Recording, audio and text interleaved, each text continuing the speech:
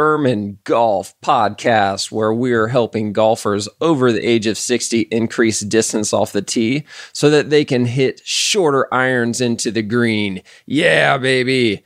You can visit us at bermangolf.com for more information, and get ready. This is going to be a fun one. And we're back on the Long Golf Balls Podcast with Berman Golf. My name's Dr. Jake Berman here with my co-host, John Cermak. What's happening, guys? I hope you guys enjoyed the last episode. The audio should be much better. We talked about the 4 pillars of golf. There were the 4 pillars that make up a good golf game. Those 4 pillars are mental, strategic, technical, and Physical. Oh, physical. And the way we left it last time was with our demographic, our 60-plus-year-old golfers. So we compared those 4 pillars to 4 tires on a race car. For the race car to get optimal performance, ideally you would have equal and optimal air pressure in all 4 tires. Exactly. We talked about when we see players play at their peak performance level, or when they win tournaments the way they do, usually all of their tires are equally inflated and they're performing at maximum performance levels. Right.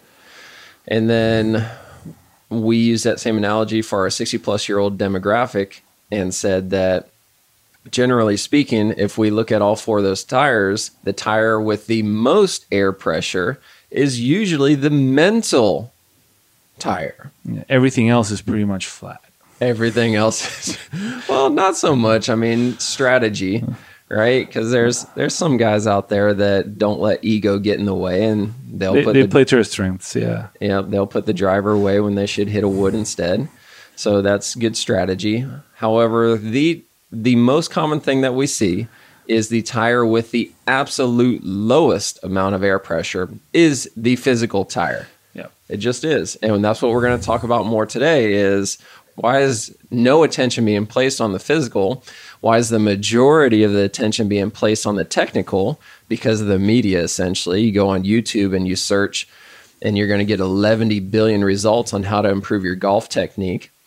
You go to the Golf Channel, you go to Golf Magazine, you watch the PGA Tour, one of the tournaments on tour, and you just are inundated with commercial after commercial of techniques and tips. I think it's a common misconception that people think that by focusing or being hyper, focused on their golf swing, they're going to be able to perform better and really optimize their game. But that's not true, because as we've seen from some of our players, when their coaches ask them to do a movement or to get into a new position, their bodies are not up to par, and they really cannot get into those positions. You just did it to me this morning. We were out on the range this morning, and you're telling me that I'm not getting onto my left side fast enough with a wedge shot, and I just couldn't do it. Yeah. So we spent an hour out there, you trying to get me to do it, and I couldn't do it.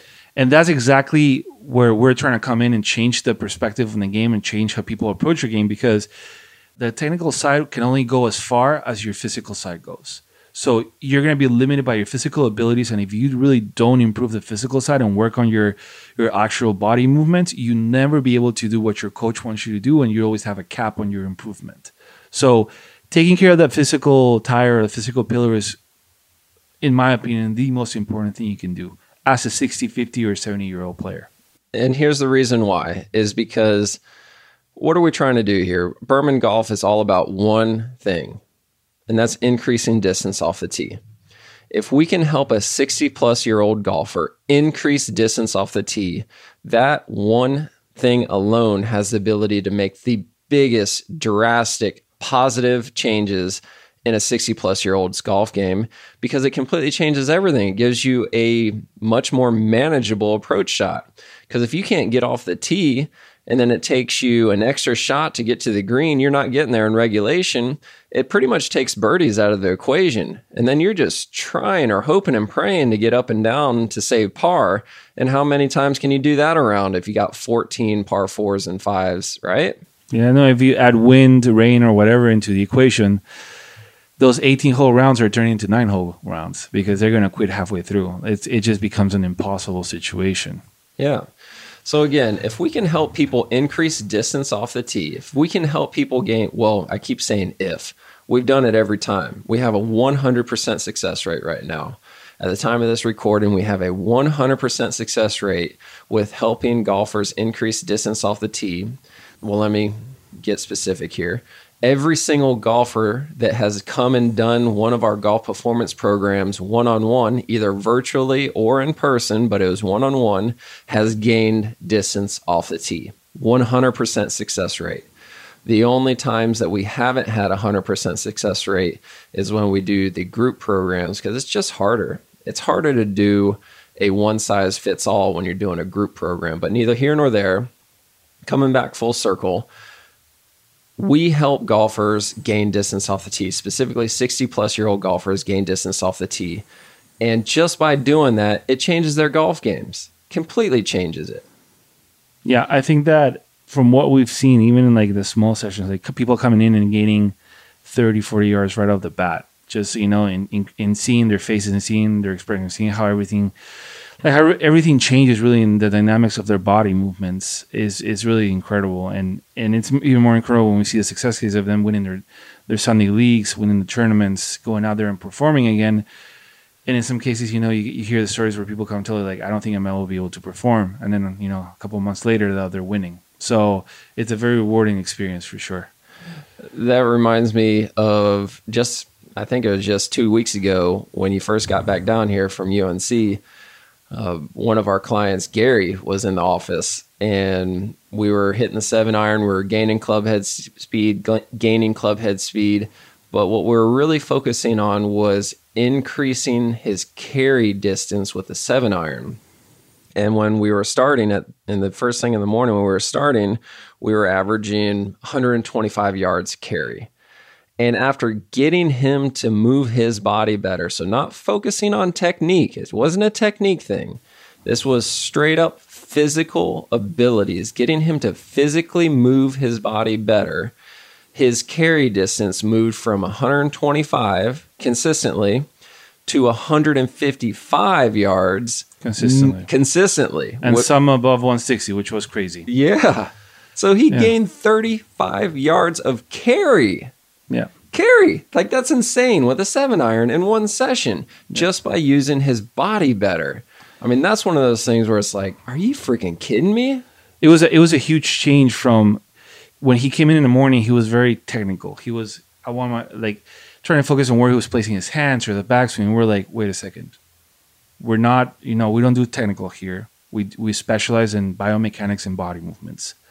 We're not going to tell you, we're going to talk about that. And once we actually flipped the switch, got him to actually start focusing on the body movement, on being loose, on creating speed, you saw that immediate change from 125 to 135 to 145 to 155. And then he's hitting a couple of times 160 total distance, 175. And we're like, Jesus Christ. That's just an insane change in 30 minutes of just hitting balls and making that switch and helping him to focus on what really is important, which is moving your body the right way. Yeah. So it's so funny because I remember it where he was hitting 125 carry consistently, and you kept watching him going, Gary, we're going to hit it 150 carry. And he didn't believe you for the first 5 swings. And then he went up to 135, and you said, all right, just 15 more yards. We're not leaving here till you give me those 15 more yards. And he still didn't really believe you, but he was still starting to get excited. Then he hit it 145. Now we're in the 142, 143. And then he started smiling and goes like, okay, let's do one more adjustment. He was so tense, and you can see the tension all over his body. He wasn't using his body efficiently, right? So we do a couple more adjustments here and there, try to get him focused on being loose, and he pops a 155, and he's like, I can't believe this. What is this sorcery? And I'm like, Gary, you're not leaving here till you give me 160, and you will stay here all day, but we'll get 160. 2 shots after that, 160, 179 total distance or 75 total distance. I was, Gary, we're not leaving till you give me 170 carry. It was fun, and just for complete transparency, I was just trying to look up his age. I don't have his birthday in my phone, But I mean, he's got to be 70. Yeah, between that 65, 75 range. Yeah. Somewhere around there. Yeah, so he's probably 70. Sorry, Gary, if you're listening to this. I don't know how old you are, but I'm guessing he's 70, and you helped him gain 35 more yards carry on a 7-iron. Like, that's just knucking futz, right? Yeah. Like, how do you do that in 1 hour? Well, Berman method. That's how you do that. Good answer. So this is the physical pillar, and that's what we wanted to talk a little bit more about today is, again, looking at the race car with a 60-plus-year-old golfer, looking at imagining their golf game as 4 tires on a race car. The tire with the lowest amount of air pressure is 99% of the time the physical tire, the physical pillar. And the tire with the most amount of air pressure, ironically, is the mental pillar, which is the exact opposite of the pros on TV. So one of the things that we did was we decided to focus entirely on the physical pillar, because if we could just get a little bit better in the physical pillar, because it has the most room for improvement, that has the ability to make the most drastic improvement in a 60-plus-year-old's golf game. Yeah. And it's really simple. It's not easy. It's really simple. And the way that we're doing it is we're simply increasing power.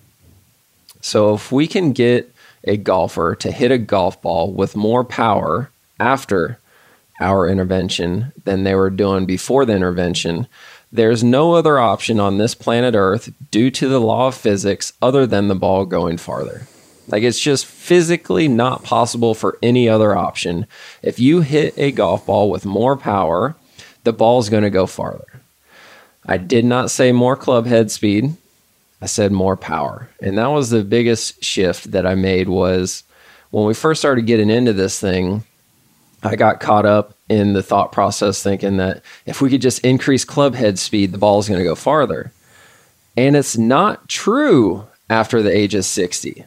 And I just couldn't figure it out until one specific example where I had a really good golfer come in, 72-year-old scratch golfer, shoots scratch golf all day long. He's been a golfer his whole entire life. And we were working on distance, and he could consistently hit his drives 230, 240. Like 240 was a good drive, 230 was a short drive. So I'm sitting here watching him take practice swings in our simulator room without hitting a ball with the driver. And I'm going, oh man, like his swing looks really, really good. I'm not quite sure how I'm going to help this guy until he actually hit a golf ball. And this is what completely changed everything for me. When he's swinging his driver in my office, just imagine it, we're in an office, so the ceilings are not super high. They're not 12-foot ceilings. His driver was not hitting the ceiling at all. It wasn't even close to touching the ceiling.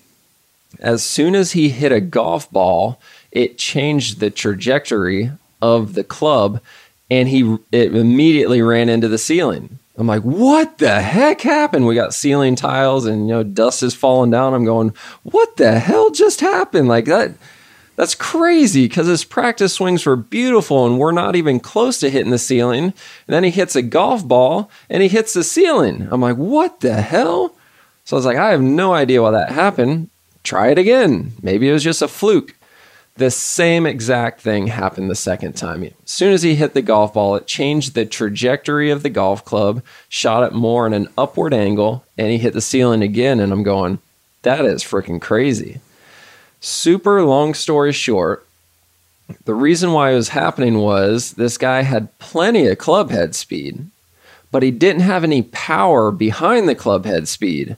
So as soon as the club head ran into an object, because there was no power to push through that object, it changed the trajectory. So that's when it completely changed for me. And I'm like, okay, club head speed is irrelevant without power, specifically after the age of 60. It's different before the age of 40, 30s, 20s, 30s, 40s. You can use so much technique with club head speed that you don't really have to have a whole lot of power. And you can see that with people that are just smaller golfers on tour. You probably can think of somebody off the top of your head where it's just a small golfer, small-bodied golfer that can just crush the ball. Yeah, there's a bunch. Without going too far, Cameron Smith, he just won the Players. He's a small guy. He pipes it over 300, easy, every day, all day. Yeah, because he's got really good technique. Yep. Or is it because of the badass mullet? I think it's a mustache. Yeah. I think it's the mullet. You think it's the mustache? Maybe it's the combination, it's a combination of both. The mullet and the mustache. He intimidates that ball. Yeah, he looks very different for sure. Yeah. So, anyways, to come back to our demographic, the 60-plus-year-old, we found that the biggest, most significant gains occurred after we increased power in the golf swing. The way you increase power is you use more muscles than you did before, right? It's that simple. Mm-hmm. By using more muscles, you're going to generate more power. It's that simple. It's not easy, but it is that simple. Yeah, you also introduced the concept of consistency, which we don't have before. Most of these players are so... It's like one of the main problems is they're inconsistent. They don't have that ability to be repetitive. They don't have the ability to get to the same position at the same time always because they don't have the ability, the strength, or the power in their muscles to actually generate that. So it's very different. It's a very different type of golf for sure. Yeah, I have a whole chapter in my book, The Berman Method of Golf Performance. If you haven't bought it, go out there and buy it. Or actually, you can't go out there and buy it. You have to go to my website, bermangolf.com, because I don't think I'm selling it on Amazon. But anyways, I have a whole chapter on this. One of the main reasons why golfers have inconsistency is because they're using momentum to swing the golf club and not muscles. Muscles creates motor control, motor memory, so it's repeatable. You can do it over and over again. It's the reason why you can close your eyes in the dark and still sign your name and probably write a paper. It might not be online, but you can still write the words. Versus momentum, you're not using muscles, you're using momentum. So it's not reproducible. It's like the way to explain, the way I see it from a golfer's perspective is power versus speed or power versus momentum is you can generate momentum by flicking your wrists or using your hands or using your arms. You can generate that speed. But power, real consistent power, is only created through the big muscles. And it's when you create that torsional force or that centrifugal force that you need to create in order to create that speed and power, that's only generated through your big muscles, not the small ones. Which ones? I mean, your core, glutes, and everything in between. Those are the ones, right? Yeah. Those are the most important muscles to generate power in the golf swing is your glutes and your core. Specifically, your right glute if you're a right-handed golfer or your left glute for your left-handed golfer, right? Yeah. So using a right-handed golfer, for example, if your right glute and your core is firing, you're automatically, instantaneously going to generate more power and the ball is going to go farther. It may not go in the right direction, but it is going to go farther. Yeah, you're going to be able to generate a lot more consistency in your delivery of the club head, and you're also going to have a lot more power behind it, as in like you're going to be able to hit through the ball, which is something you don't do if you use your hands and you use momentum. You don't have that ability to really drive through the ball, and that's something that really changes our players in the sense that they can start feeling. It's like what happened with him like a couple of weeks ago. Yeah, he was like, "This is a completely different shot." It's like I feel a different, way of hitting the ball. It's like a different sensation. Of course, it is because you're going from using your hands and momentum to actually using your big muscles and driving through the ball with a lot of power. So it's a completely different golf experience. It's a much easier golf experience. You're working smarter, not dumber, right? Yeah, pretty much. It's simple. So in the case of Barry, if you want to go straight to his example, he came into the session. Gary. Yep. He came into the session and he was like, I want to put my hands over here. I want my backswing to be like this. I need to feel that I'm here. The amount of mental gymnastics that he was doing during those 15 minutes, and he was hitting it literally 125 chunky. 125 carry chunky. Yeah, chunky. It was insane. It was so many gymnastics going on that you're like, hey, listen, if we can just simplify it, if we can just get you to use your big muscles and apply power and get you loose, you're going to hit it 150, 160, hell, maybe 170. The disbelief on his face was incredible. But what happened half an hour later, literally 30 minutes later? 160, 175 total distance. Completely different. 160 carry. 175 total. Like that's crazy. Just by simplifying, going from momentum to power, simplifying the mental gymnastics that go on your backswing to just being, okay, I'm going to focus on the important things, which is I'm going to drive through the ball with my big muscles. Everything changes. Everything changes. Everything gets more consistent. And one of the most challenging things that golf pros and golf coaches have is when a student comes to them for lessons but can't do something consistent, meaning that the ball's going to the left, it's going to the right, it's going thin, it's going thick, it's, there's just no consistency, no rhyme or reason to the dispersion of the shots. It's really hard for that coach to make changes, because changes usually help certain consistent issues.